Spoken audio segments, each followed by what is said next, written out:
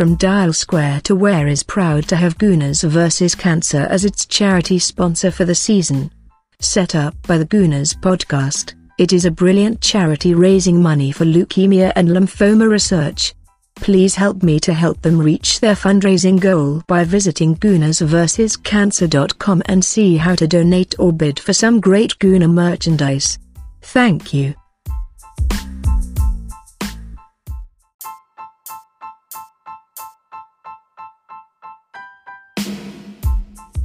Hello again to another extra special episode of From Dial Square to Where, the Arsenal Twitter podcast. This is the recording of my brand new first episode of my live YouTube show You Can Be the Star. It's an interactive show with great guests where we discuss the best of this week's Arsenal Twitter. The other thing is that the viewer with the best interaction with the panel via the chat box has the opportunity to come on the show to answer questions and voice their opinions live. Please make sure that you are subscribed to the YouTube channel to catch future episodes. Enjoy.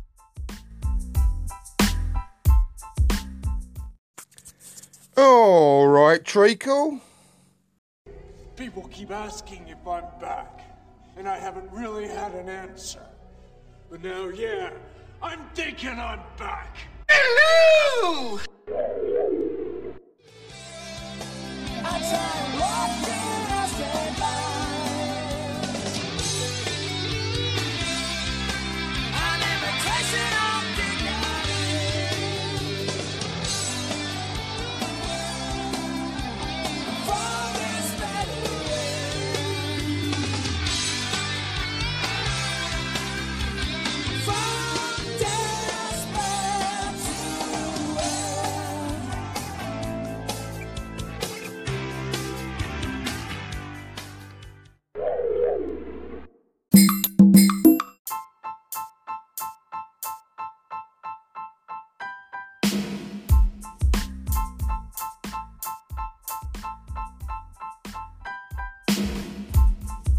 To Where, the first live stream that we've tried with my podcast. So, a big welcome to you all. I'm obviously not alone today, as you can see. I'm sure one of the faces is extremely common and well recognisable for you all. So, first off, Alex. Introduce yourself, Alex. Well, yeah, I'm one of the main host on Cannon Fodder TV.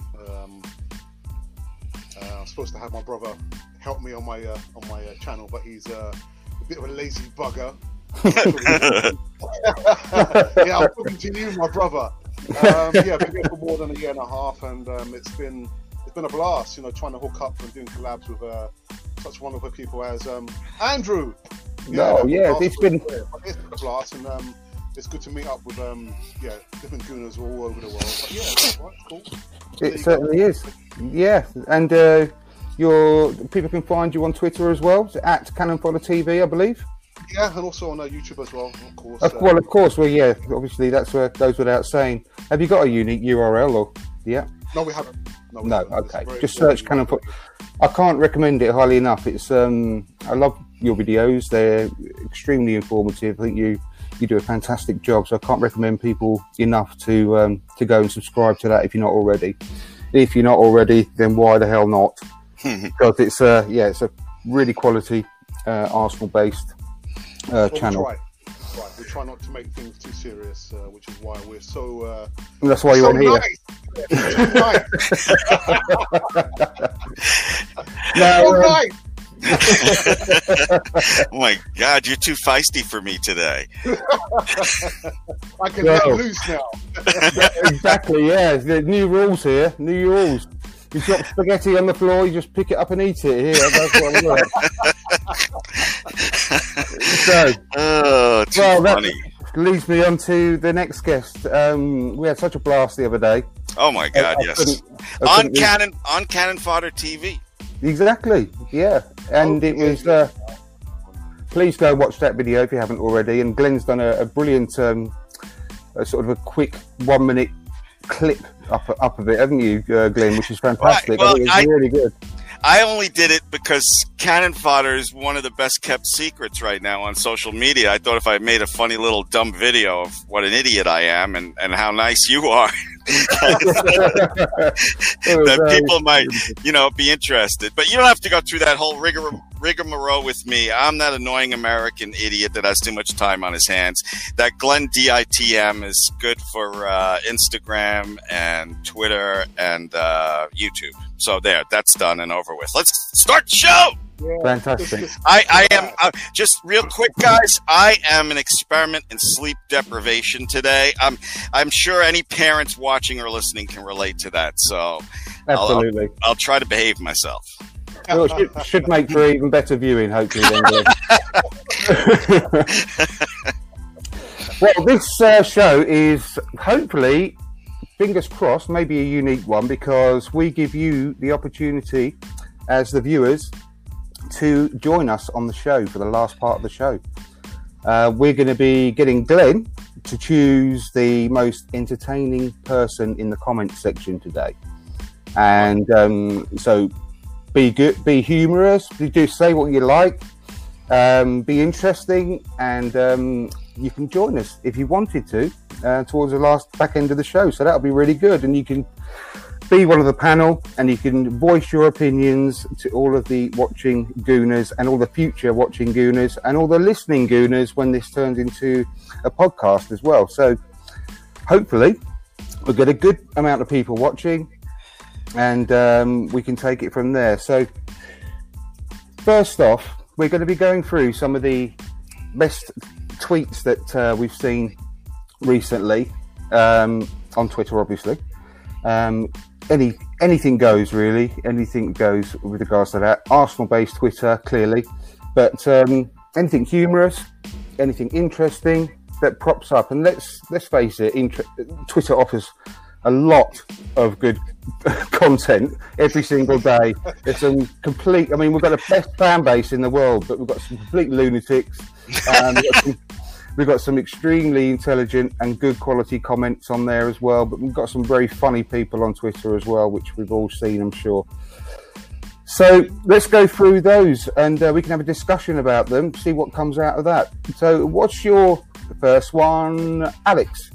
All right, so the first one I came across comes from Abuetes or Abuets, and he says, or she says, or they say, since Tottenham Hotspur won the league last time, Arsenal won the league 6 times.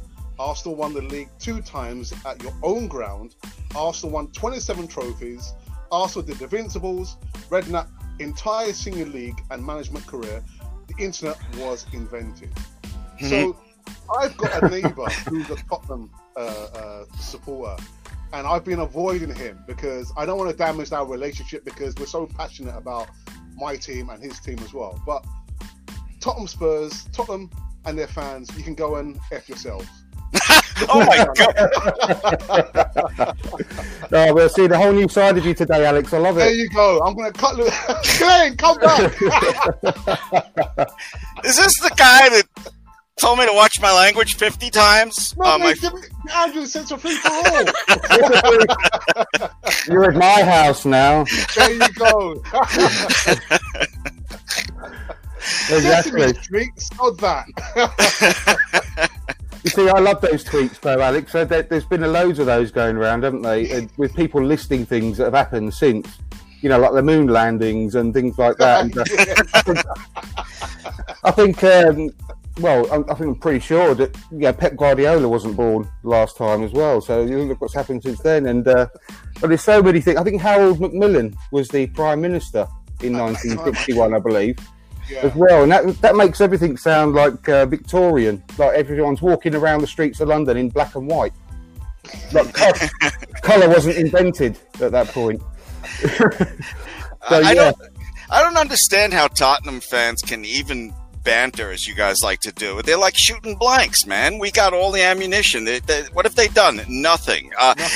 I saw on Twitter the other day, sorry, Andrew, I didn't write the person's name down, but a Tottenham fan said, Pepe could not even make our starting team. I'm like, wait a minute, isn't banter not supposed to be complete fiction and a little bit of truth to it? Pepe can't make your starting team?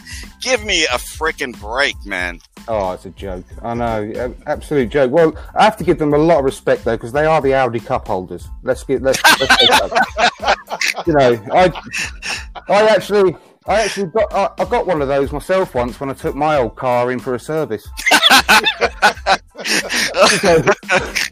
Yeah, that was quite a nice Audi Cup that I had as well. I thought they were rubbish at the weekend. Not last weekend, weekend before now, wasn't it? I think times gone past, but yeah, I didn't rate them at all. I don't know about you guys, but and this is putting all kind of banter aside. I think they're a really basic side, to be perfectly honest. You take out, I mean, obviously we know Kane is we know what he is, but he's a good striker. Let's face facts. Eriksen, good player. I think his mind's elsewhere, to be perfectly honest. Their two centre backs, I think, are going to be leaving the club at the end of the season. And Son, he's an excellent player. I really rate him. But take those away. They're individuals, though, and take that sort of side away from it a minute. They're just a long ball team. I couldn't see them playing good football. Could you? No, and don't, you're leaving out a long ball team and a Harry Kane cheating. That's their whole team. I didn't want to mention that, but go for it. I did say, I did. To be fair, on my defence, I did say we all know what he is, and we do. Oh, and, okay. Yeah. But they are cheap, a bunch of cheats, but they can't play football. I don't know what's going on, because I was actually listening to another podcast earlier on today, Tap In Football. Don't you ever heard that one? It's really good. Their analysis is amazing, really good, but they do it in a really good way. And they were sort of dissecting it, and going back to, I think it was 2016 where they officially sort of peaked. Really, as a squad, I think they ended up that season on 87 points. Ever since then, they've steadily declined, and like I said, their squad is pretty much the same as it was back then, and squads need refreshing, and it hasn't been refreshed for too long. And they've obviously got the new signings this year, but that's not enough. And I just think they're stale, absolutely stale. I don't think I've got anything to worry about from them this season. I really don't. But Andrew, can I just quickly mention, there was another tweet, it's kind of lead us into this, from Gunnar Glenn, and he put a tweet out after the England game, and he said in the tweet that with Kane, you can't love him when he plays for England, no, hate him when he plays for Tottenham. I can't love him full stop. Sorry, go on. I said I can't love him full stop. I wish he was out the England team, I really do. Because he scored the other night, didn't he? The little wanker. Oh, he is. I know. Dele Alli as well. I can't stand that smarmy git. Did you see that? I put a looky likey on Twitter not long ago with Dele Alli, and it's the cartoon, the kids' cartoon, Arthur. Have you ever seen that? If you have children, yes. Yeah, it's just like he's got like two holes on his face where his nose is supposed to be. like Arthur. Anyway, I need a little bit of honesty from you guys, because I feel guilty. During the World Cup, the USA didn't make it, and I was rooting, full 100% for England, and I found myself, it felt weird rooting for Harry Kane. But what did you guys do during the World Cup? Don't get me wrong. I'm an England fan, but I would be more of an England fan, be more inclined to watch the team more often if there was no Spurs players in there. Okay. I'm being honest. There's not enough Arsenal players in there, which I used to. I'll tell you what. One of my proudest moments is, I'm going to come on to this bit later on about the whole supporting of Arsenal thing. But one of my most proudest moments as an Arsenal fan, there was 9 players involved in one England game once, and it was the game where Brian Marwood made his one and only appearance for England. And I just wish I could remember who it was against now. But back into the 80s, about 88 or something like that, we had 9 players, not on the pitch at the same time, but played in the same match for England. And I was so proud. I've never been more proud, in all my time. I wish we can get back to, not obviously that level maybe, but just having a few players in the England squad makes such a difference to me. And for my but don't get me wrong, Glenn, I still support England throughout all the tournaments and everything, just passionately. But it just takes something a little bit away when it's Harry Kane that scores for England. To be perfectly honest. Oh, okay. I didn't support England during the World Cup. What? I supported Colombia because my wife's Colombian. You know, my children are Colombian, so yeah. Oh, okay. Yeah, I supported Colombia, which is why I always wear the Colombian tops. Yeah, I like that top though. I commented on that, didn't I? So, yeah. I like that one. But when they get knocked out in the first round every year, do you drop onto England then?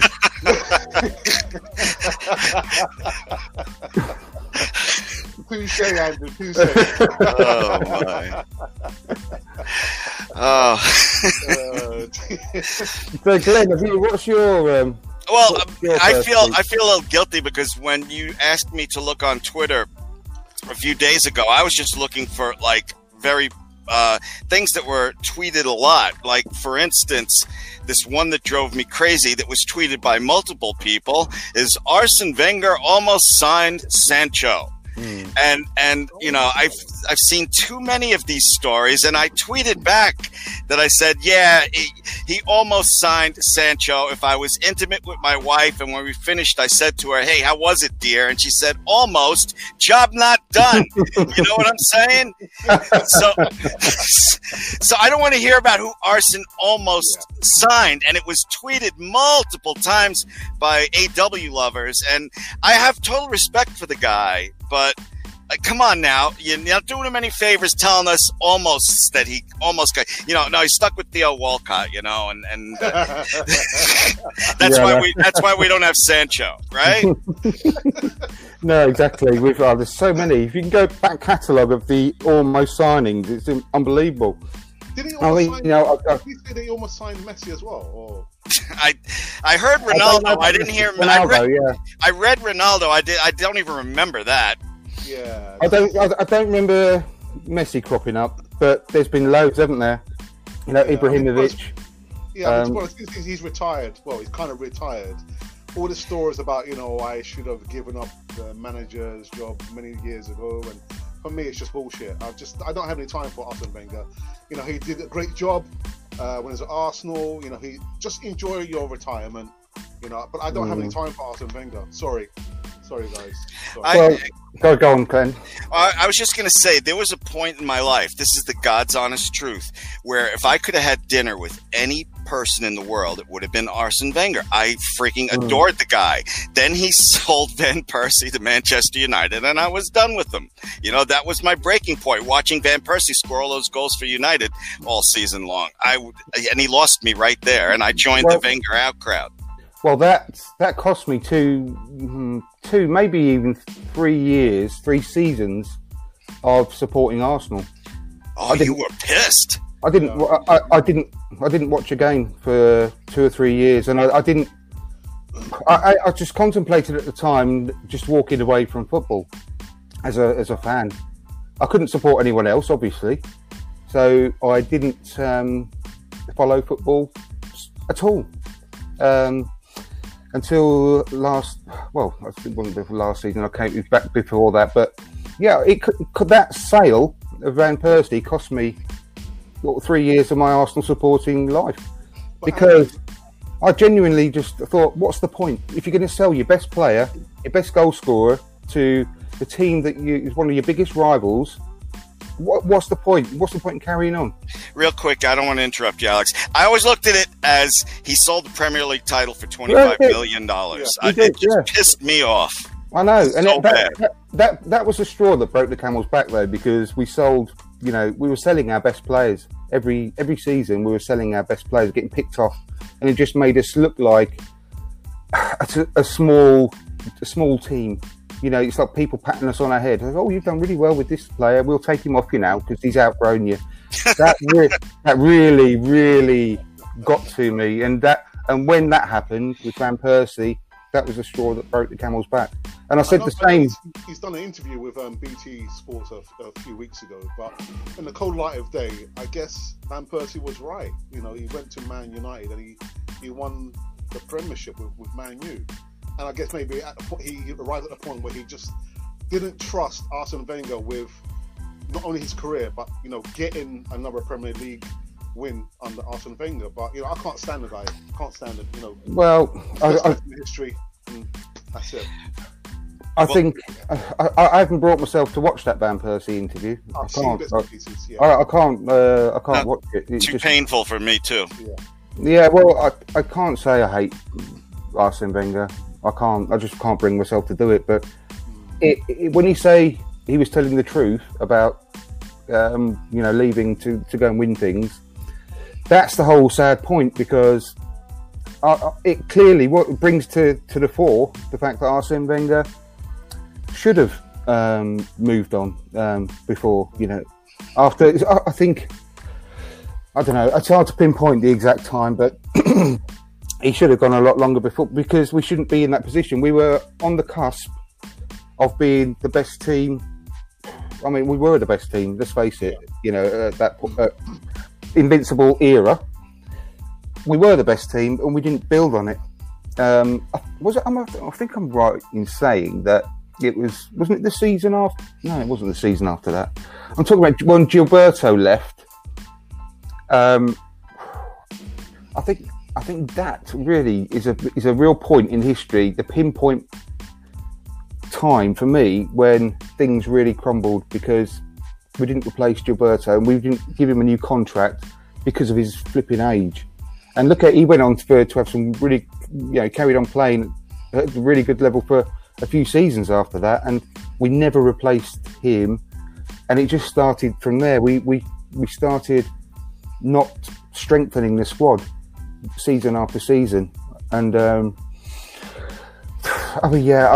for it to get from where we were to the point of Nasri, all these players leaving, Nasri at that point got picked off. I can't remember, it's flipping gone right out of my head. Our right back at the time went to Man City as well. Adebayor, Van Persie, and you can list it. Cesc Fabregas. You can list them all off and off and off for people leaving, right up to obviously got Henry and Vieira and all that as well. Which again, can understand at some certain points because of the age that they got to. But again, I'm absolutely positive if we'd have offered them a decent contract, they wouldn't have gone.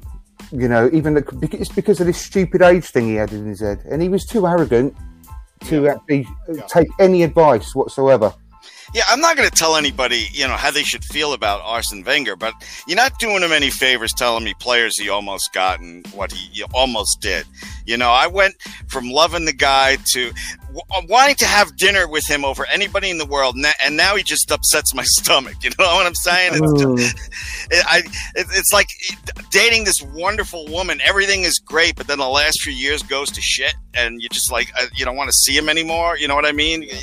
I don't. So that's how I feel now about Arsenal. I know. I'll tell you what though. I'm very much looking forward to the book. If he tells the truth, I will read it. Absolutely. I think I really do think he will. Is there going to be an English translation? Oh, there will be. Yeah, of course. Yeah? Of course. Yeah. I'm not going to. I mean, if not, I'll have to go to night school. I'll go have a look one up straight away. My GCSE French is not going to be. It must be in there somewhere, but I can remember. Uwe le Commissaire du Police, s'il vous plaît. That's about all I can remember. I thought all you Europeans were bilingual. No? Yeah. Apart from the English. That's the thing. Anyway, we just point today. Yeah. Well, my one, I wanted to talk about was I'm going to. Although most of them have actually turned a little bit serious, but I put a tweet out. I can't remember if it's today or yesterday, but about Arsene Wenger again, and it was basically on the back of listening to another podcast again, because I've listened to podcasts all day. I think I'm a little bit addicted, but it's better than hanging out with your kids. I'm joking. I'm joking. Well, throwing microwave pizza at them. Round, Glenn. Oh, I'm so transparent. I've done one panel show and he's got me figured out already. Yeah, definitely. Well, I was listening and they were talking about Emery this season, and if the old question, if he doesn't get top four, will he go? And he got on to the point of would the board, be ruthless enough? Well, no, actually, it was whether he could still go if he did reach top 4. And I think he possibly could, because I said before on your show the other day, Alex, that he's a transitional manager. He was brought in to be, to bridge the gap after Arsene Wenger leaving, and he, no matter what, because I don't want him to be sacked. I've made my feelings really clear about Emery, and I've got some grave concerns about him. And it's not being overreactionary after only 4 games. It's because it's the same thing from last season, and things don't seem to be moving on. And the more I see his team selections and the performances, it seems that he's not going to have a game plan.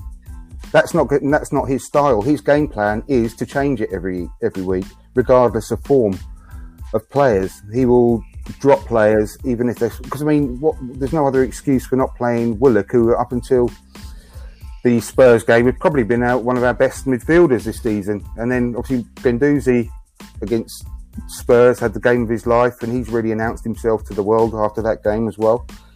But to pick the players he's picking, it's not based on form, because there's no reason he'd pick Xhaka if that was the case, because of his mistakes game after game after game. That can't be a form pick.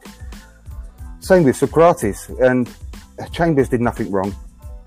So I started thinking after that comment about would the board sack him after, even if we did reach the top 4. And it made me think, because right, I'm asking you now, when did Arsene Wenger leave Arsenal? Okay, when was it? Summer 2018. What else happened in summer 2018, I'll tell you, was that Stan Kroenke finally became the 100% owner of Arsenal. Is that a coincidence that he got the 100% and then Wenger left that summer? I don't think. Or was he sacked? Or was he fired? I think he was pushed out the door. Yeah. He was fired, from what I understand. Yeah, he was. But they let him go gracefully. They didn't put obviously. You got to give the guy some respect, don't you? After all that time. Andrew, what did you want? Some big cartoon boot hitting him in the ass as he went out the door? No. I'm pointing out the fact they let him go gracefully, but he was sacked. Okay. But he was sacked. Yeah. Okay. Yeah, like a Monty Python, a big hand come down and flip him like that. But no, I don't think that's a coincidence. I really don't. He knew that the writing was on the wall, and they had a chat to him, said that we're going to get rid of you. How do you want it to play out? And it got announced a bit earlier, didn't it? I think it was about April time or whatever. He actually announced that he was going to be leaving at the end of the season, and I don't think that that's a coincidence. So I think they are ruthless enough to do anything really, and I love it, to be perfectly honest. I really do. I mean, also the other thing it got me thinking was that last season, Iwobi and Mkhitaryan were a staple of the side. He played them pretty much week in, week out. For at least 6 months of the season, they were pretty much the first names on the team sheet. But they went in the summer. Did he have a say in that? I don't think he had a say in that. I don't. Go ahead, Alex. I'm sorry. Go ahead. No, what I was going to say is that, and guys, just stick with me, all right? Okay. I know we've said before that it doesn't appear to be any kind of game plan with Unai Emery. I'm just thinking, I don't know how he was at PSG, because like Glenn said, I hadn't heard of him before he came to Arsenal. So I'm just wondering, has he been doing the same thing at Sevilla, at PSG, tinkering and just changing the team so often? So maybe that's the method to his madness. Maybe that's what Unai Emery does. He's a tinker man. Whereas with Klopp and Pep Guardiola, you can see, what they're trying to do or what they've done. I guess maybe with Unai Emery, that is his trademark, that he tinkers. That's the method to his madness. I don't like it. I really don't. Well, neither do I. Well, look, just for the sake of the listeners, just in case they didn't catch that show we did together the other day, I'll just quickly point out that what I said on there as well about on the Arsenal Vision podcast, where Elliot read out this statement. It wasn't a statement. It was a match report from a French newspaper from about 3 or 4 years ago regarding the disconnect between the midfield and the front three. And obviously they were playing Neymar, Mbappe and Cavani. So they're a high quality front three. And the midfields he was putting out for PSG were not supporting the front three. They weren't creative enough, and they weren't supplying the ammunition for them to score goals. And that match report, when he read it out, could have been for the Arsenal Spurs match. It was word for word. It could have been just copied and pasted, and that really worries me, because that's indicative of the way he is, and that's why it's not overreacting. It's just worrying about the way he's been his whole career, pretty much. I just don't like the way he sets the team up, and I can't help it. But I'm still very positive about the season, because I'm hoping that the squad is so strong now that they can succeed despite these negative tactics, almost. But he just has to pick the right players and stop picking on age. I don't think this is another thing on the Arsenal Spurs game. I don't think that age should come into it. It's all about your attitude and your positivity and going onto the pitch confident. And people were saying, well, you can't play Willock because he's only 20. Well, I'd rather play someone like him who's going to actually relish the occasion than someone who's 27 and who keeps giving away penalties. He's just, all he does, he's got... Right, this is something else I've actually recorded today for my next episode of my podcast as well. In my opinion, because I really like to simplify things, to keep it as simple as possible, because football, for me, is actually quite a simple game. I think there's only a few types of midfielder.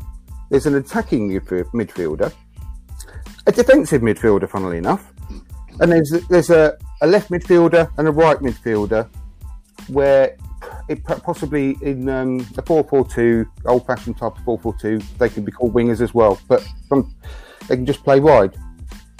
And some people say that there's a playmaker. I don't agree that there should be things called players called playmakers, because playmakers to me keep the ball ticking along, and they are the central part of the machine. The ball comes to them, and they have got a good footballing brain, so that they know who to pass it to, whether pass short or pass long, but they keep the game flowing. That to me is a playmaker. Now, call me old-fashioned, but if you've got to the stage where you are an elite footballer playing in the best league in the world, you should be able to do that anyway. You shouldn't have to have special skills to actually pass the ball long or short. You should be able to do that. Otherwise, why are you playing in the best league in the world? So for me, I don't really count that. So Granit Xhaka is not an attacking midfielder. He's not a defensive midfielder.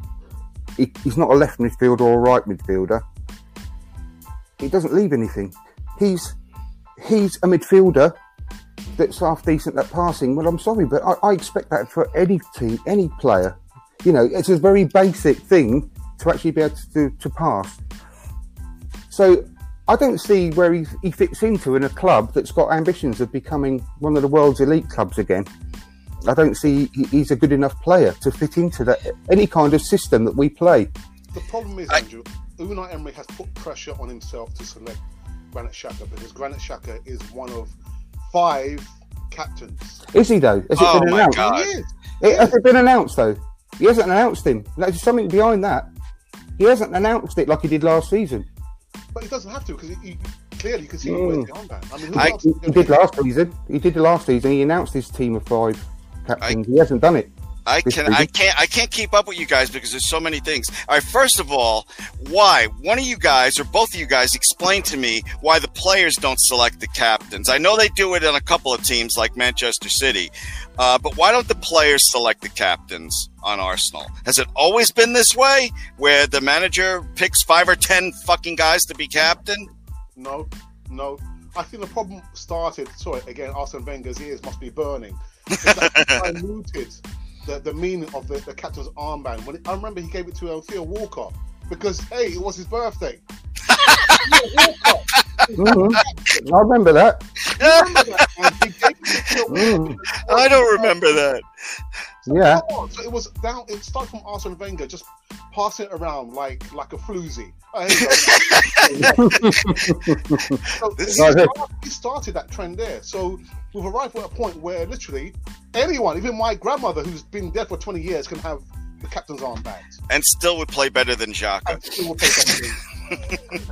It's right. He really drives me mad. Oh, real quick, Andrew, because you were talking about Xhaka, and I wanted to get on that point, but then you talked about captains. Like you said, the Premier League is the best league in the world. I think I said this on Cannon Fodder the other day. And Xhaka has proven, because he came here highly touted. Oh, he's very technical. He's great on defense. He's a team leader. Some players are just not cut out for the Premier League, and Xhaka is one of them. You pointed it out the other day, Alex, where you said he leads the league in giveaways that turn into goals. Yeah. And you know, so everybody except Emery, I think, sees that Xhaka, you know, is not good enough for the Premier League. You know, no amount of coaching. You can bring Pep in here. You can, whatever you do, nobody's going to make Xhaka any better. No, definitely not. You're right. It's just he's a good generalist midfielder, but he's not suitable for a league that's so fast paced and supposed to be the elite league in the world. He's just not that good enough as a player. But if Pep were here and Xhaka did one of his little sliding things that caused a penalty, Pep would say, "Get the fuck out! You're out! You're out! You're not coming back in." He wouldn't. The first time that happened, he would not be in the team, Glenn. Well, he wouldn't be anywhere near the Man City team, obviously. No. If he was the Arsenal manager, the first time Xhaka did that, boom, you're out. Of course he would. Of course, absolutely. I'm going to go on to a quick comment here, if you don't mind, from Tim Leverton. Would you rather Allegri, seeing as he's now available? Unai still doesn't know his best 11. No identity. Glenn. Oh, Allegri's a little bit of a defensive coach, right? But you know what? I don't want to be disrespectful to Unai Emery 4 games into the season. But yeah, if we did not finish 3rd, maybe 4th, I would say, I would take him, sure. Alex, I've got my opinions on it, but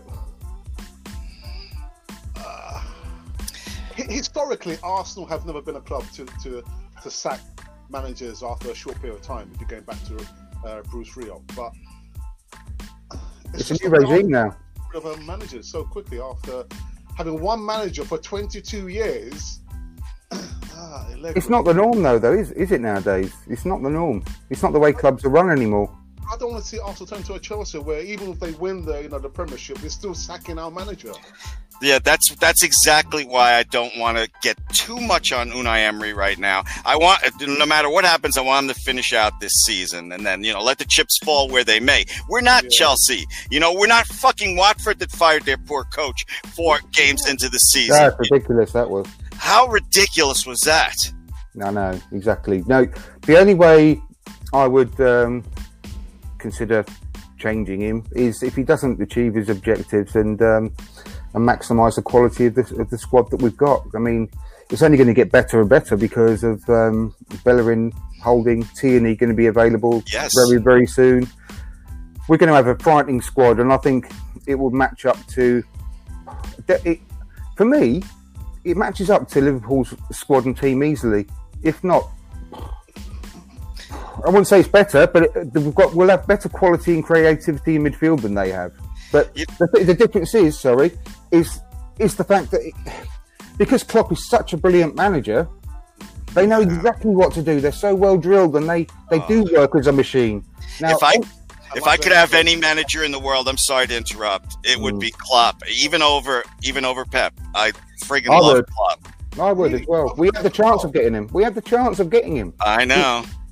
Now, that's the difference. And if Emery can't get really good quality, exciting performances out of this squad after the defence is all back, if we stay sort of relatively injury-free this season, you've got to ask questions, though, because he's not that means, that says to me that he's not got the technical ability to do it next season either, or the season after. So why waste 2 more seasons? Because we need someone that can set the team up to play as a team, you know, like Klopp can do. And I'm not saying there's Klopps everywhere, but there's Nagelsmann, for example. I really like the look of him.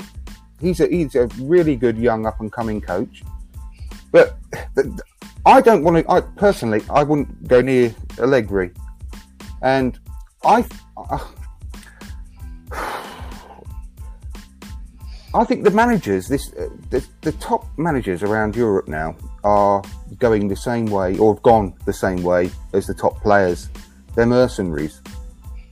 I really don't think that. I don't want Arsenal to be going after these massive, big-name managers. I'm sorry, I don't, because they don't see themselves in a job more than 2 or 3 years. They're off at the first sign of a bigger club becoming interested in them. The same as any player. There's so many good managers out there that are untapped, who are fantastically clever when it comes to setting a team up and tactically. Just look at, I'm not saying these are the answer, obviously, but just look at how managers like Chris Wilder, how he's gone through the leagues with Sheffield United. He's got to the Premier League now. There's players in that team that played in League One for him. You're not telling me that they do that on the lowest budget in the Championship last season if he's not a good, really good manager, very competent. And there's managers out there that deserve a chance that people have never heard of. No one had ever heard of Arsene Wenger, who was plying his trade in China when we picked him up. No one had ever... I mean, George Graham was at Millwall manager when we picked him up. Terrific points. I just don't want to throw a load of money at another mercenary again. I just don't want to. I don't want it. But, you know, what do you think really should be a shelf life of a modern day manager or coach? At what point, you know, have we had enough of a manager? Well, that's a good point. That's a good point, and that's what I was trying to make earlier when you said you don't want to chop and change managers like Chelsea and so on and so forth. But managers do burn out after a while because of amazing pressure on them now. But if you do go for someone who is young and untapped, who's really ready to prove themselves at a big club like Arsenal, then they're going to have a longer shelf life, and we can have them that bit longer before they do move on, and it's time for them to move on. And Tim, again, he's put a message up saying Eddie Howe. I don't rate Eddie Howe personally, but someone of that ilk, who's that young and fresh, fantastic. I totally agree. Now, the only thing that I think is I rated him very, very highly. Probably not last season, the season before Eddie Howe. I loved what he was doing and the way his teams were set up and playing football. But there's something fundamentally wrong with his teams, the way that they just crash 5-0 one week. And well, they basically go on runs of winning 5 or 6 games, and then they don't score a goal and they get smacked for about 15 games after that. That worries me a little bit with him. He's not consistent. He's kept them in the league, but when you look back at their previous few seasons, they get all their points at the beginning of the season really quickly, 40 points. And then the last 6 months or last few months of the season, go off a cliff. Absolutely go off a cliff. You have a look at their performances.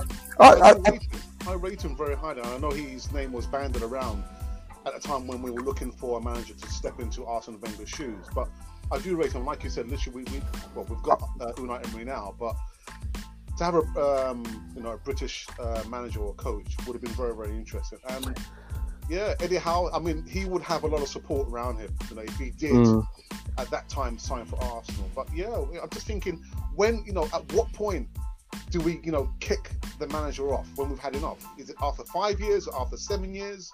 Totally. We're never going to see the likes of Arsene Wenger again. 22 years. No. His fingers in so many you wouldn't want it though, would you? Again, you wouldn't want to go through that again. No, absolutely not.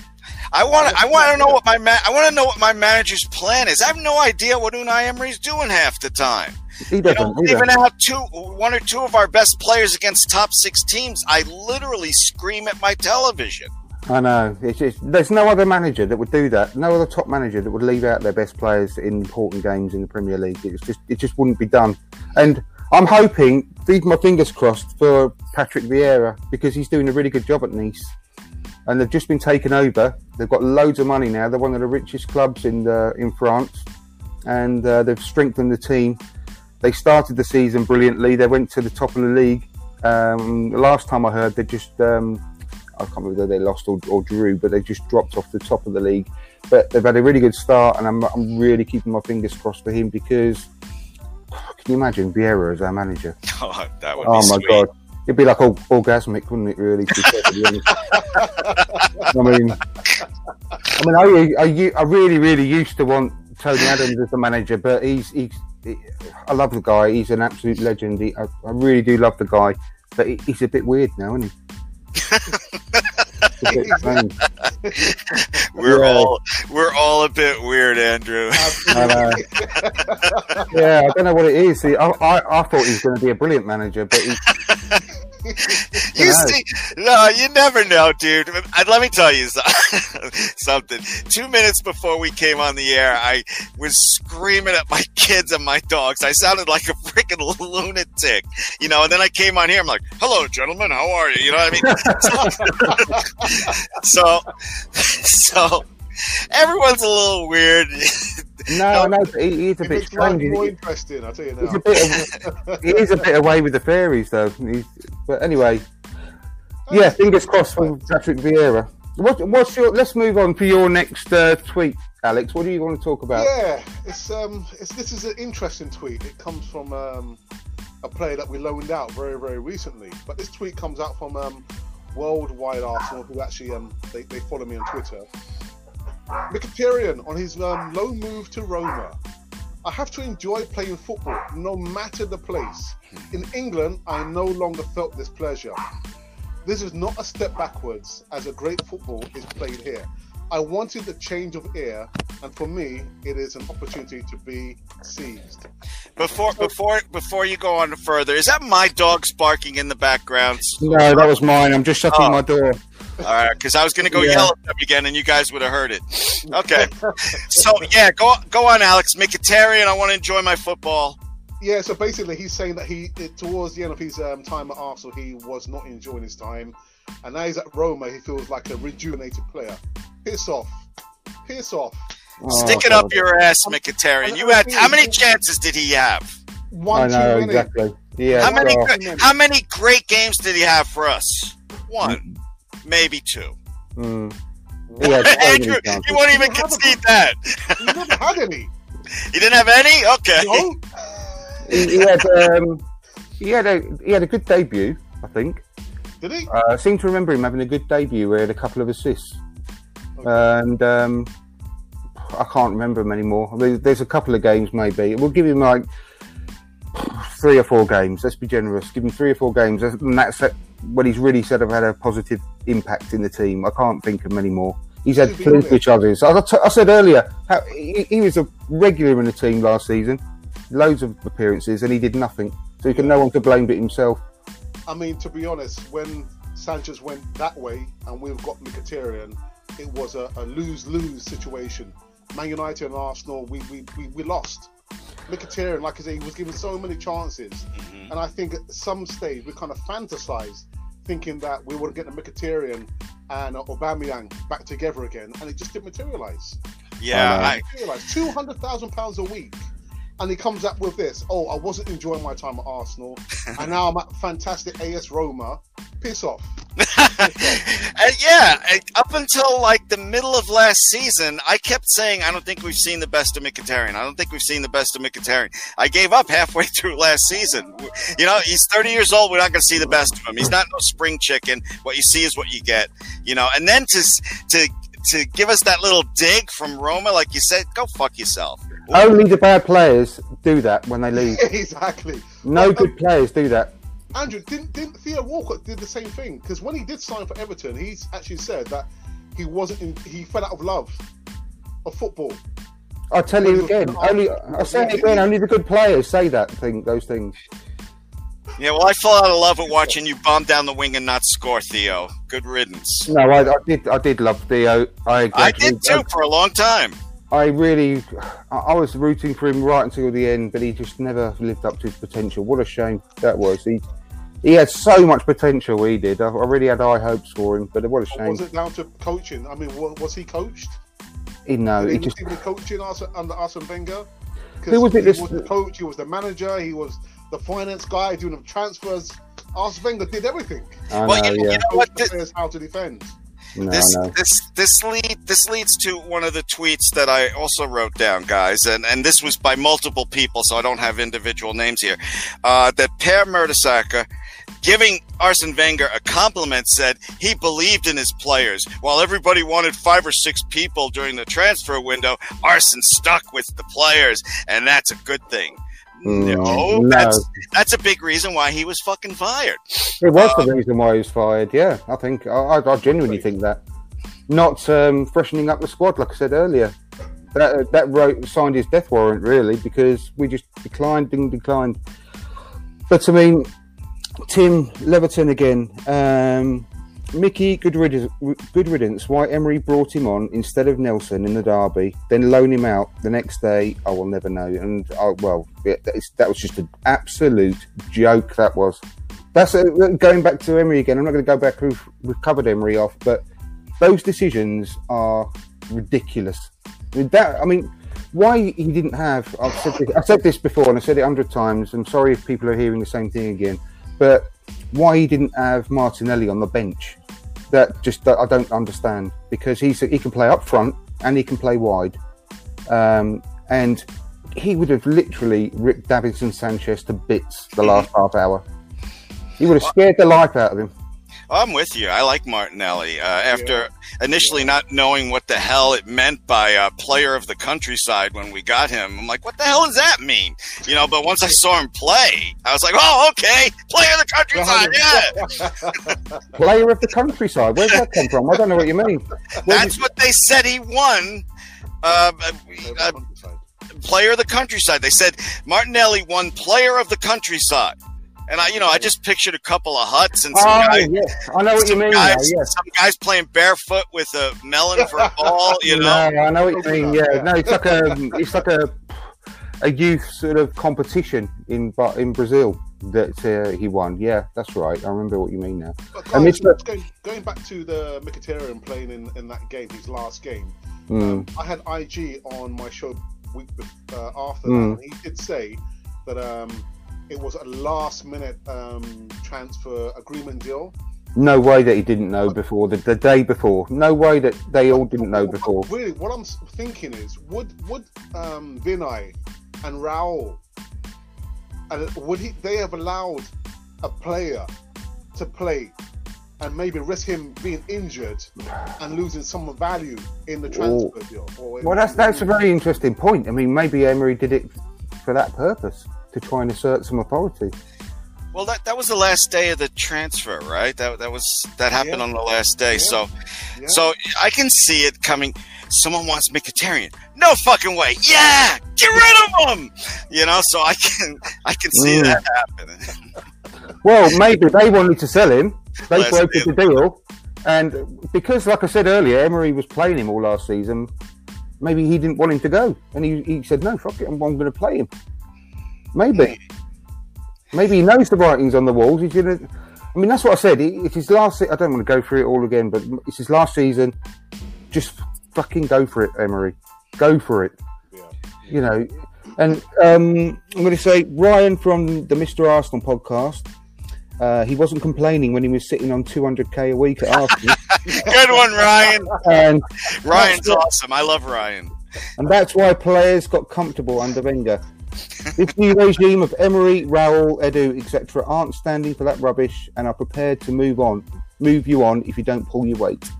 See, that's what it's got me thinking, really. I didn't really think about it from that angle before. Yeah, good point. He was brokered, he was told to go. Probably had them upstairs, and Emery didn't want him to go. And he said, I'm playing him. And, well, that's quite interesting. We'll see how that plays out, really.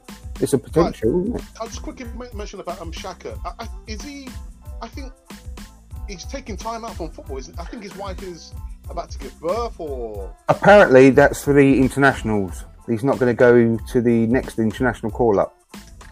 Oh. Apparently, that's what I've heard. And apparently, also, he's injured. Got taken off injured. Yeah, that's what I heard. Am I wrong that I remember he's going to be out for like 3 or 4 weeks? Well, we hope so, yeah. Maybe it turns into 3 or 4 months. You are ruthless, dude. I can. So ruthless. I'm going to get bad karma just for laughing at that. Well, let's hope it's not a season-ending injury. Eh? Damn. I know. Oh, by the way, about 15 minutes ago, you said that you believe we can play with Liverpool. I completely agree with you. With a healthy squad, that's what reminded me. A healthy squad, we can play with Liverpool. I honestly believe that. Can we challenge for the top? No, but I'm not giving up on it like a lot of people. But the only, I'm not saying the only reason, but the biggest reason for me is the manager. He's not technically as competent as the top managers. Yeah, and what worries me is his the way that he doesn't always select our best players. So when we have, Tierney and Bellerin and Ceballos and all the rest, it's how many people is he going to sit against the top 6 teams? I just need to know what his effing plan is, for crying out loud. But guys, aren't you not a little bit positive? Because I am very positive, Alex. Honestly, I swear. I am positive too. The things I'm talking about are concerns, and I've said I want to reiterate. I'm not calling for Emery's head or me anything too. like that already. I'm not. I mean, by me too, I mean I'm not calling for his head either. If he gets 3rd or 4th, I'll be happy. That's his job done. You still want him to go? I'll tell you again. I'll keep updating you on that. But at the moment, what I'm talking about are major concerns that I've got. And nothing more. And there are obviously just purely my opinions, but I can only tell you what I see with my eyes, and what I've seen doesn't really fill me with a lot of confidence that he is the man to be able to take us to that next level at all. Yeah, if I owned the team, I would sit down with Emery and I'd say, look, we gave you the fucking weapons. Use them. We're better than Spurs. We're better than Manchester United. We're better than Chelsea. I want at least 3rd place. Now, good fucking evening. Get out of here. Good fucking evening. I tell him I want 3rd place. You want that option year? I want fucking 3rd place. Not 4th and play a game to get into the Champions League. 3rd fucking place. We've got good squad depth now as well, and I genuinely believe we've got a better squad and better team on 100% better starting 11 than Chelsea and Man United. And I personally, I mean, if they've got the entire fit squad, I mean, I still would put us ahead of Spurs as well, purely on the basis of our fullbacks if they come back really firing. I think that we've got a better defence than them as well, because I don't rate their fullbacks at all. And our midfield has got a lot more creativity in it. Yes, they've got Eriksen. Jury's still out on Lo Celso, whatever he's called, and Ndombele, because it's still very early. I haven't seen enough of them. But we've got an equally as good a squad as Spurs, but our front three, I mean, they've got Kane and Son, which are very strong, but who else have they got apart from that? There's Eriksen, but he's not a forward. Yeah, well, I'd say our front three are stronger than theirs as well overall as a group. VAR is going to wipe out 1/3 of Harry Kane's goals, so I think we're slightly better. Than and like I've said before, his ankles are like an 85-year-old grandmother. He could, So unless he's like hobbling down the pitch on a Zimmer frame, then he's going to be out at some point this season as well. So let's see. You're right. Man for man, we are man for man. we have better players than them not down the road, but it's how we have, how they play as a team. I know. The coach can exactly. And that's my whole basis of my concern. I don't think he's got the tactical nous to go up against Klopp or Pep. 99 times out of 100 they'll beat us, and that shouldn't be the case with the squad that we've got. But he'll get tactically done, and the way we set up against Liverpool infuriated me. It really did. Me too. The only way we were going to be able to play against Liverpool was to go toe-to-toe with the front three and really just go hell for leather, because we had them rocking on against Anfield for very small parts of the game and for only a small amount of time. But that's because of the way we played. If we'd have kept at them and bombarding them, their defence was up for a massive fight that day. And I think that we had them running scared at quite large points of the game. So, yeah, that really did infuriate me. But anyway, I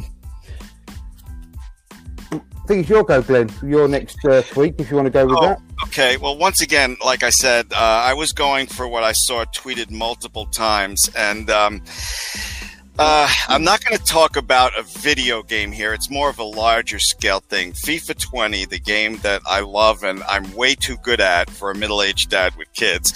But I love the game. And all I saw for almost all day when the FIFA ratings came out is how the Arsenal players were underrated, and how can Harry Kane be 1 point better than Aubameyang? And we just went on and on and on and on and on. And it made me think, like, okay, first of all, for those of you who don't know, EA Sports, who makes the game, always adjusts the ratings within a few weeks of the game coming out and fixes the wrong things.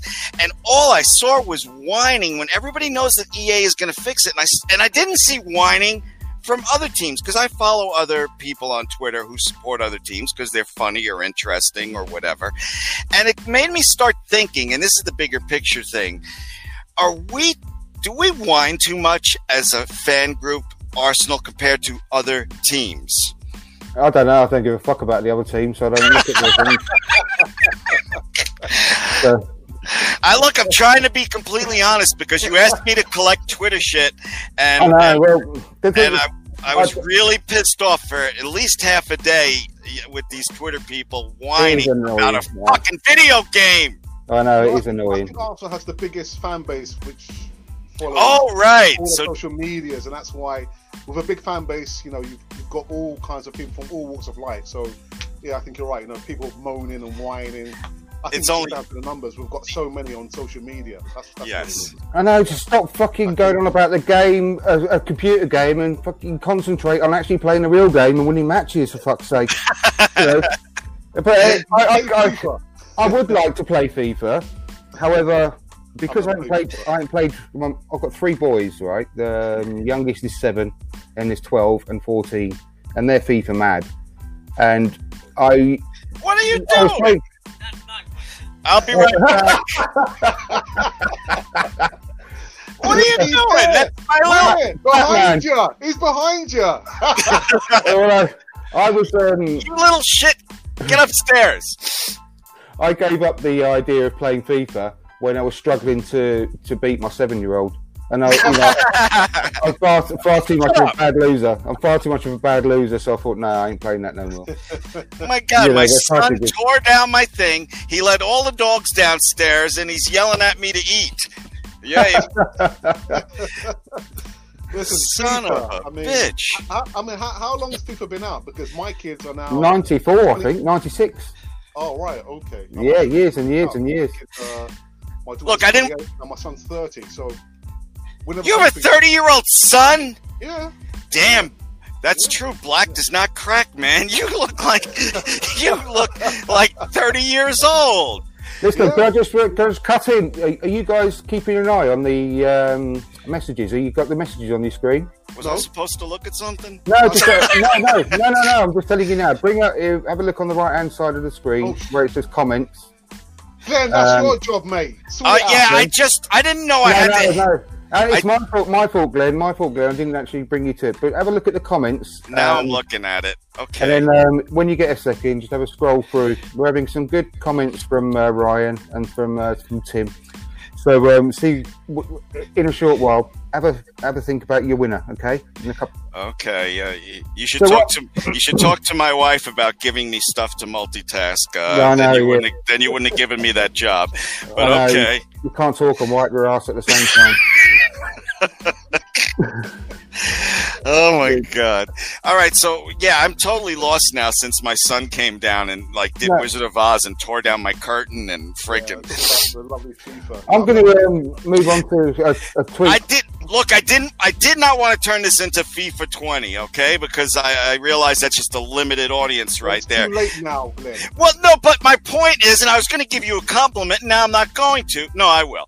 Is that our fan base is so huge? Of course, people are going to complain about everything, and you're completely right, Alex. And I learned something today. All right, go ahead, Andrew. I have to read this stuff now.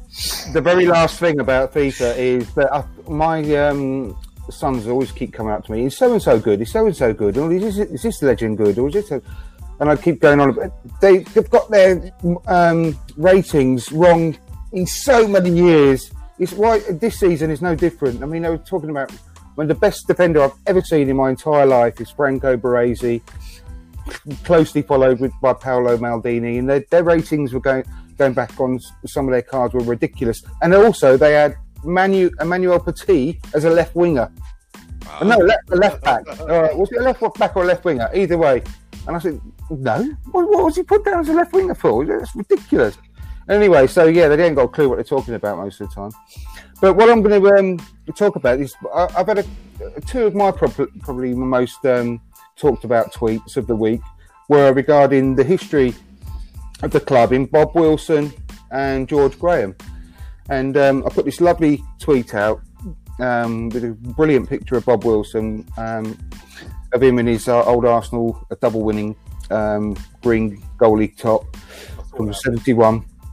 And I've talked about this quite a bit in the past, and he's the one really that I'm sure he made a comment saying that once you leave Arsenal, and this is obviously going back to the days of the beautiful Highbury and the marble halls and everything, and the way that it's just pure class from the moment you walk in through the door. And Perry Groves gave a good interview recently on the Football Ramble podcast, and he said that as soon as you walked up through the door, there's the old guy that opened the door for you, and he knew he played for Colchester at the time, Perry Groves, and he knew his name already. He said, "Oh, welcome, Mr. Groves," and he got shown through to the beautiful marble halls into George Graham's office, and he's got this gorgeous old office, and he just instantly fell in love with the club immediately there and then, and that class is why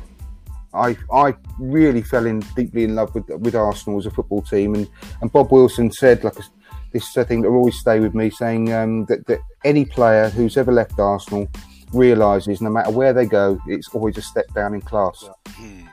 And it really hit home, and I just love that. Really, I'll always remember that till the day I die. And I put this picture up of George Graham as well, and I just really I want us to get back to those days whereby we were a team to be revered, and it was class was running right the way through the team. And I know we had our players when they were on their off time, they had some well-versed scrapes and the Tuesday club and all that sort of stuff. But when they were on Arsenal duty, and they were all in their ties, shirts, blazers, Arsenal encrusted blazers, it just looked amazing. We set us aside from any other team in the country, in my opinion. And time, isn't it? I would love us to sort of get that class back, and not necessarily. I'm not talking about going back to wearing ties and the blazers and all that sort of stuff, but I just want us to be walking up and down, go any stadium up and down the country, and walking in there with massive pride for wearing the cannon on the chest, and making teams fear us again. And that's what I really long for. And what do you think is the main ingredients that are missing for us to get that back, Alex? Alex first. Personally, I think I'm going to be a little bit controversial here. I think when you look back, maybe to my era when I started supporting Arsenal, 1977, just before I started secondary school, and my club or my legend player was Liam Brady, and I'll always remember him for the FA Cup final, first FA Cup final I followed when we beat Manchester United in the '79 FA Cup final, also known as a 2-minute final. The Alan Sunderland goal. And yeah, I'm hoping. Well, we'll leave that for another time. But I think we look at that time there. We had a lot of players come through the youth system, and if you have players coming through the youth system, they understand the nuts and bolts of what it is, not only to support Arsenal, but what makes Arsenal. And so you've got players coming from foreign countries. Again, I don't want to make it too controversial, but they don't really understand what it really means to play for Arsenal. No. I went to the stadium in January this year. I did the stadium tour, and we had Charlie George doing the tour. Oh wow! And he said literally that he remembers the days when he had to clean the boots. No. The muddy boots, and then he worked his way up. So youth players, do they still do that? Do they still clean the boots? Oh, you're joking? Joking. They'll pay someone to do it for them. Exactly, and that's the problem, because they don't really understand from grassroots level what it means to play for Arsenal. So until we can get back to basics, we're going to have players who are maybe going to be, like we said before, mercenaries. Yeah. Coming here for the money, which is probably the best league in the world, and going.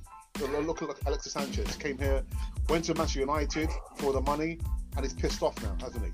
So unless we can get back to the basics, to the grassroots, but it's going to be, it's going to perpetuate itself. It's going to get worse and worse. I believe we took a very good first step that last transfer window. That was some outstanding business they did. And then to top that off, they could have just Josh Kroenke could have just sat back and said, there you go, shut the fuck up for a while. Yeah. No, he doubled down on that and said, in January, we're going to do some more shit. I'm not saying that I love Josh Kroenke, but I'm giving credit where it's due. He didn't have to fucking say anything. And he doubled down and said, this January we're going to be looking for some stuff too. Now, like Andrew and you, Alex, I'm concerned about the coach, but I believe Arsenal still has a little bit of what has been lost with the team. Look at the American tour. Everywhere they went, tons of fans. No matter who they played, the crowd was rooting for Arsenal 80-90%. It's all there, so it's going to be a slow process. And like you, Andrew and Alex, I'm not sure if Unai Emery is going to be the guy to lead us past this season or next, but I'm not as negative as you guys when it comes to restoring that oh shit, it's Arsenal from our opponents, or the honor and glory it is.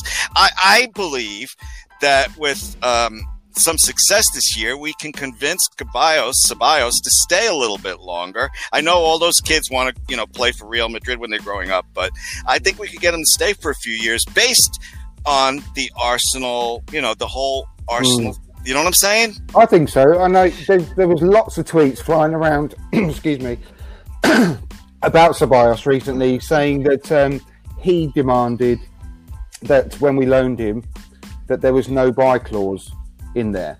Now, people were making a massive thing about it and trying to stir up crap going about Ceballos then, and trying to almost turn us against Ceballos because of that. Now, I'm not being funny, but who can... At that point, he hadn't even set foot at Arsenal. He hadn't met his teammates. He knew nothing about the club. And he's a young Spanish guy who has grown up through his footballing career, dreaming of playing for Real Madrid. And he got that dream, became a Real Madrid player, and who can blame him for saying that at the time, worrying about losing that opportunity. Now, his whole situation's turned on its head. He's walked into Arsenal. He's seen what a quality club we are, that we should rightfully be up there with Real Madrid. Real Madrid are actually in a shit place at the moment, to be perfectly honest. Zidane's going to get sacked, I've no doubt whatsoever. And they've spent hundreds of millions of pounds, and they're not even done yet. They're nowhere near rejuvenated that team. So the chances are they're going to replace Ceballos with Eriksen. All these players they've been linked with Ericsson and so on and so on. Things could always happen. But what I can tell you, that I've seen a lot of passion from that kid, more than anyone else on the pitch. Well, him and Guendouzi probably are showing them loads of passion and showing the likes of Xhaka how to be on the pitch. And they're giving him guidance, for fuck's sake, and he's supposed to be the new captain. So when I see him celebrating goals that other people have scored, even when he was on the bench and we scored, he was sprinting across the pitch to celebrate. Then that is the sort of thing that's going to make him stay and falling in love with the club. I think he's pretty much always there by the looks of it. Yeah, I agree. And let's be honest, he's not going to smell first team at Real Madrid for years. So stay here, enjoy yourself. You're obviously pumped to be here. So I don't give a shit about these tweets saying, "Oh, he's the one that didn't want to be sold." Shut the fuck up. I know, exactly. So I'm going to quickly ask you now, Glenn. Looking at the comments, I've got my opinions. Can you see them, Alex, as well? Yeah, I can. I've just logged. Yeah, after I switched it to live comments, I started looking. I tell you, I'm being totally honest here. Okay, I really like every one of these commenters, but Tim Leverton's really gone crazy, so I'd have to vote for him. So that's one vote for Tim Leverton. Right, Tim Leverton. Thank you for your participation. If you can send me a DM on Twitter. I will look for your details now. If you can post on the comments what your Twitter handle is. If we're not following each other already, which I'm sure we are, but if we're not, we'll follow each other. Send me a DM and I'll send you a link in the next couple of minutes. So, well done. Thank you ever so much for joining in. And also, massive mention to Ryan from Mr. Arsenal Podcast. Loads of good interaction there. Having a look at some of your messages now. Shane Nasri didn't inherit some of that class before he left us to be a bench warmer. Couldn't agree more. Nasri's an asshole. Nasri's such an asshole, man. He had ideas above his station, didn't he? And isn't he at West Ham now? Or he was at West Ham last season. I think he's gone to France now. I think from memory.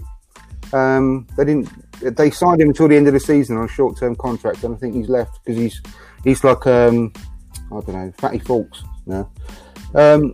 If and when Emery moves on, whenever that is, who would you guys want to replace? We've sort of talked about that, so have a listen back to the early parts of the podcast when we get that up and running. Yeah, we've had a good discussion about that. Ceballos looks like he's loving it here, so passionate when we scored. Fans love him too. I couldn't agree more. So, can I say something as well? Of course, Glenn has chosen Tim Leverton. And also, Tim, you didn't know this, but apparently Glenn's going to send you a new Arsenal top. So thank you for... What? I'm going to send a... What? I'm kidding. It's a joke. It's a joke. Sorry, Tim.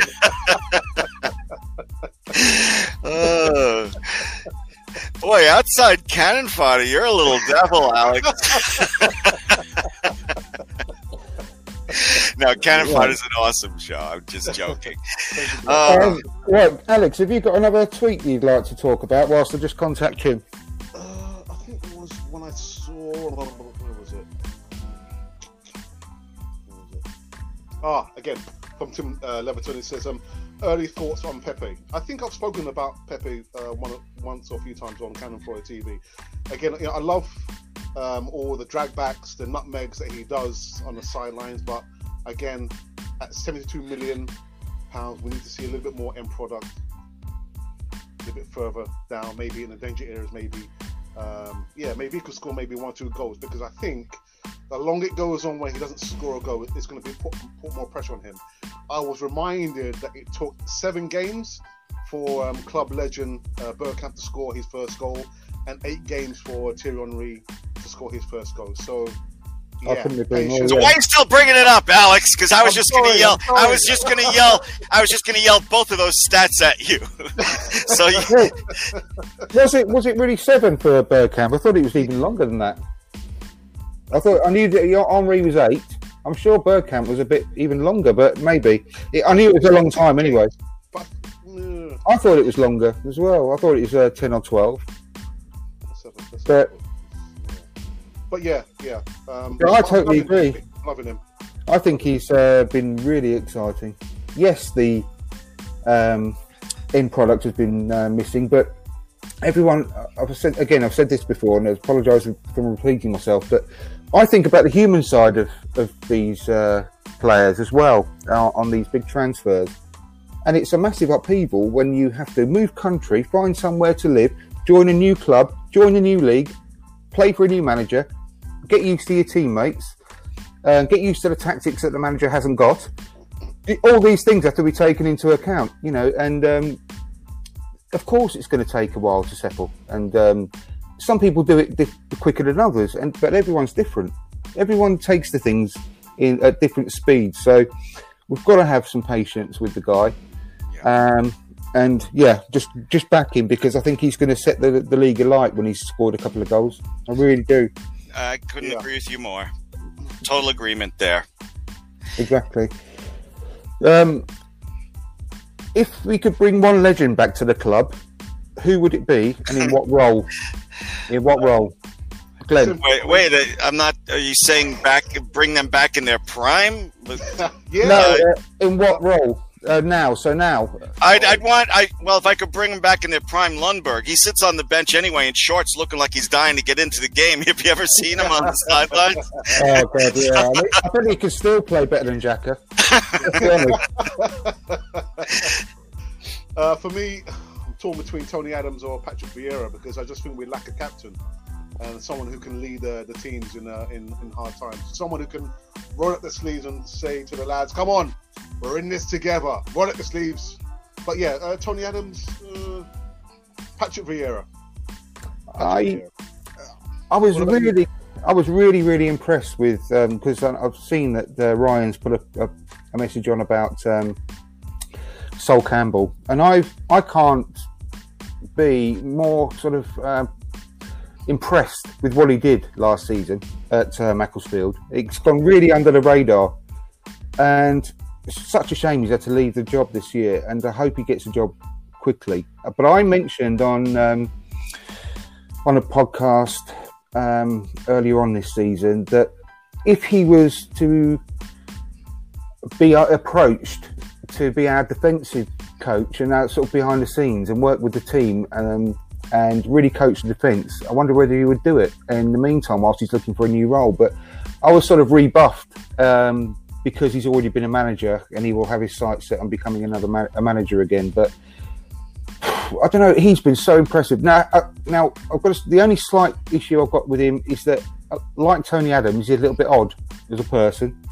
He's a bit weird, but I think he's done a fantastic job with Macclesfield. I really do. But what's the situation?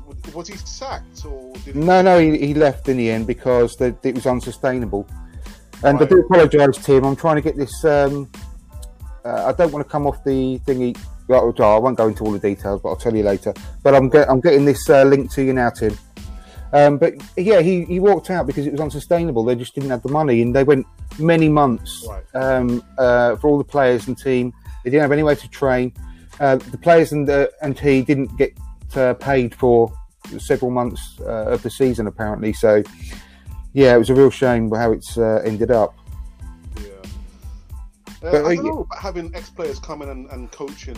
I mean, it's a wonderful idea because you want to keep that, again, the passing on the baton, as it were, to the younger players. But just because, a player was really good at their position in their prime doesn't necessarily mean they're going to be a good coach at what they used to do.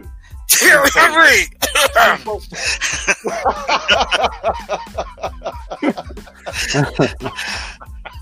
I'm sorry, a little cough. Well, I've already mentioned earlier as well about Patrick Vieira. Oh dear. Well, he paid his dues. He was in the shitty MLS for 2 years. I really want to. I mean, as our next manager, if Unai Emery doesn't get the job done, Patrick Vieira, I really would like that. It would be fantastic, personally. Not Thierry Henry. I mean, Thierry Henry could be his assistant. You are such an instigator off of your show. It's because he doesn't have to look at his notes. He can just sit there. Just do little digs. Dig. No, the questions. You got to keep the show running. Well, and keep your New York guests from cursing. Tim, if you're listening, I've just sent you the link, so come and join us, fella. Anyway, I think Patrick Vieira with Thierry Henry as his assistant. I mean, that'd be the dream team, wouldn't it? It'd be incredible. That'd be absolutely incredible. I mean, Henry did a good job as the assistant with Belgium, didn't he? And I think he got a bit of a raw end of the deal at Monaco. I think he took the wrong job there, unfortunately. Yeah, absolutely. I said that before he even started. I tweeted that. I'm like, good luck, Thierry. But Ryan, imagine Adams had been in the dressing room at half-time in the North London derby. Xhaka would have been screwed. Now, I could not agree more. He would have given him a proper rollicking on the pitch, let alone in the dressing room. We spoke about Pep Guardiola. I think the same thing with Tony Adams. There's no way it would have allowed Granit Xhaka to play again for Arsenal. No, I know. Like a duck. It sounds like a duck. It's a duck. There's no way they would have allowed this guy to play again for Arsenal. No way. Yeah. After he did not take blame for that game with the slide, and we had scoring chances and no one says anything. That he lost me right there. I'll never defend him again. How's that leadership? How's that being a captain? I'll never stick up for him again after that. No, I don't. That's a really good point. I know, exactly. So, Tim, come and join us, Tim. I've sent you the link, so fingers crossed. Can we end this soon on I could end on a high note with that point I just made and no one will remember I just called my kid a little shit. Of course. If you need to go, please. I don't have to go. I'm joking around. Oh, fine. But more interesting, what did he call you? Yeah. Oh my God! Can you imagine? Yeah, I can. Oh my. Okay. Now, next thing I quickly want to talk about. I don't know whether either of you saw a few weeks ago. I had this little competition during the close season going on Twitter about the greatest cult hero of all time for Arsenal, and it ran over several days, and it went from the top 16 and got down to finally to the final two, with Kanu finally winning it. What? With regards to that, cause it made me think, because I started thinking about Anders Limpar today, and I put one of his goals, the goal he scored. I saw that, dude. I saw that. That was I never saw that goal before. That was awesome. Oh my God, he had such quality. I loved him, and I wish I'd remembered to put him into that competition that I had running, because he when he signed, it was 1990, I think he signed, the season after we won the league at Anfield. And he was such an un-George Graham signing. You know, he was completely the opposite of all the real run for a brick wall type of player we had at the time. Apart from, we did have some flair with my favourite player, Rocastle, as well. But he was something different. When I was younger, when we signed him, he was like Johnny Foreigner. He was like some exotic player that we had from, the far-flung reaches, only from Sweden. However, that was completely out of the blue. And when I saw him play live at the I think Wembley at the Makita Trophy, he made his debut. He cut in from the left hand, right from the left wing, made about 5 or 6 strides towards the box, and unleashed this absolute rocket with his left foot straight into the far corner. It sort of beat the realms of science, and it went flying in. And I need to find that goal. But from that moment on, I fell in love with the guy, and some of those goals he scored were absolutely phenomenal. I mean, who would you say is your favourite cult hero of days gone by for Arsenal? I think Glenn's left the building, I think. Yeah, I don't know what's going on there. Maybe he forgot to put 50 pence in the lecky. But I think for me, again, I think I spoke briefly about him. Yeah, Liam Brady, definitely for me. Has to be. Yeah. Oh, do you know what though? When I did that competition, players like Brady obviously came to mind, Adams and all that sort of stuff. I discounted them because they're true legends of the club. And I wanted to do it from a slightly different angle, that people that you don't normally instantly think of, who maybe weren't the best players in the world, but for some reason or another, they were what you could class as cult heroes. Then it would have to probably be...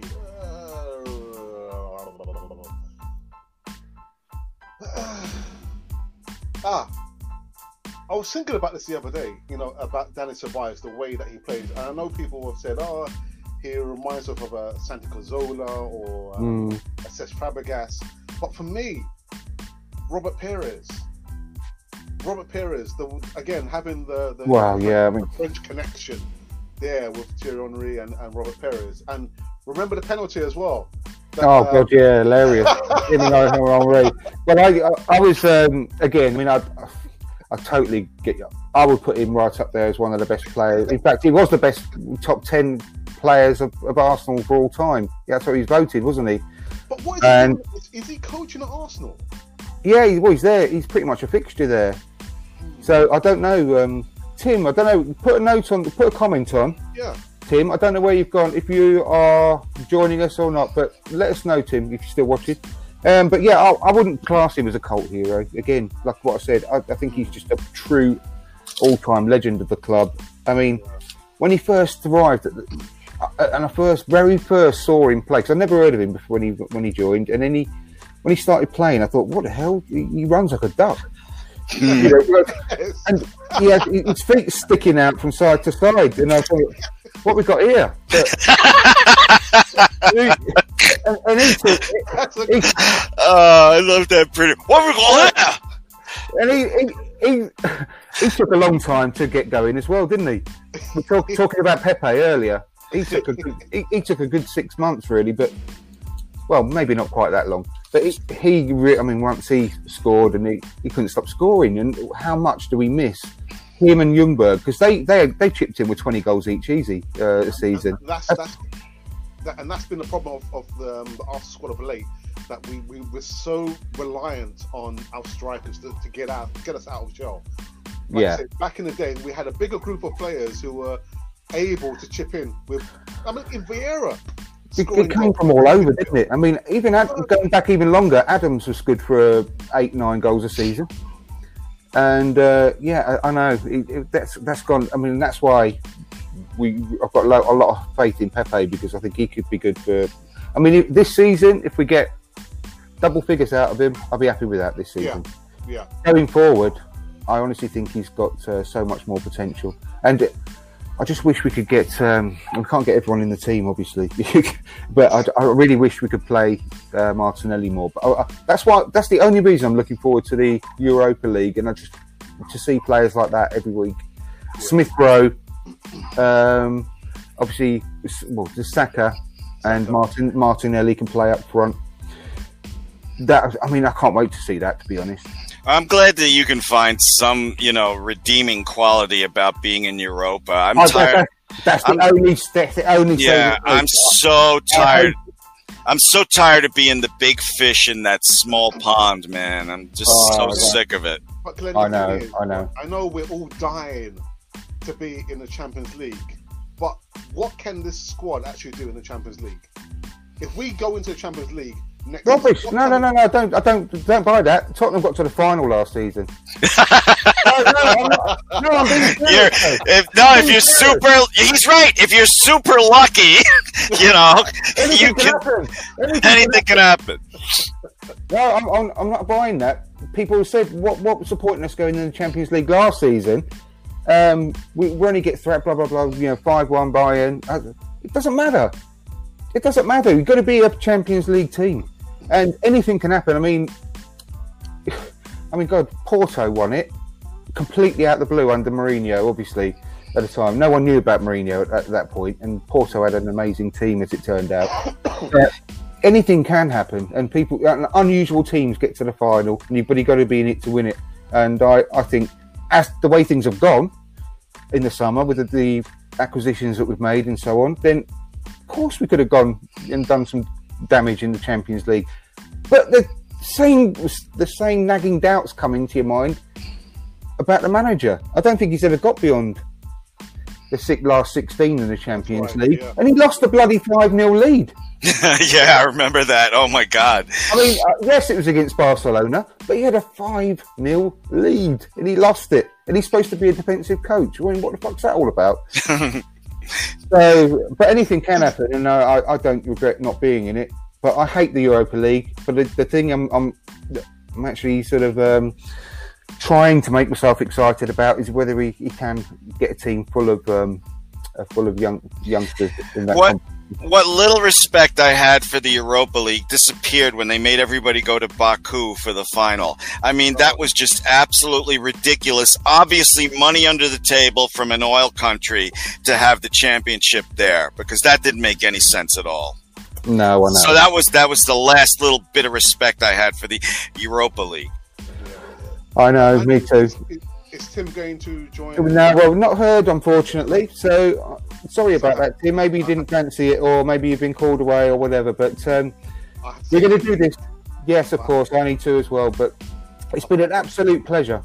Absolute pleasure. Thank you ever so much for being on there. We're going to do this regularly, so maybe you can come on again in the future. Oh, my pleasure, man. Alex, it was my first panel discussion on Cannon Fodder. I did not know how much freaking fun this is. So, anybody that asks me, I'm going to be on their show because this is too much fun. But thank you, Alex, for your original invite. That I am so much gratitude to you, my friend. Andrew, you rock. Thank you for inviting me on here. I'll come back anytime you guys want to listen to me curse and rant and have my child turn off the power in the middle of a show. So I don't know what happened. All I know is I pictured me. I was like, oh fuck, and I thought it was you guys would see a freeze frame of me like this. Well, thank you, Glenn, as well. Thank you so much for coming on. It's been a dudes, my pleasure, man. So much fun. Thank you. Such a shame Tim couldn't come on, but we're going to be doing this regularly. It's always going to be the chance every week for people to do it. Ryan, you've been a brilliant guy watching. I loved all your comments. I really appreciate them. Please help us spread the word about this show if you've enjoyed it. And yeah, Alex, hope to speak to you again very soon. Absolutely. But yeah, guys, up the Arsenal, man. Up the Arsenal. Thank you. Take it easy, boys.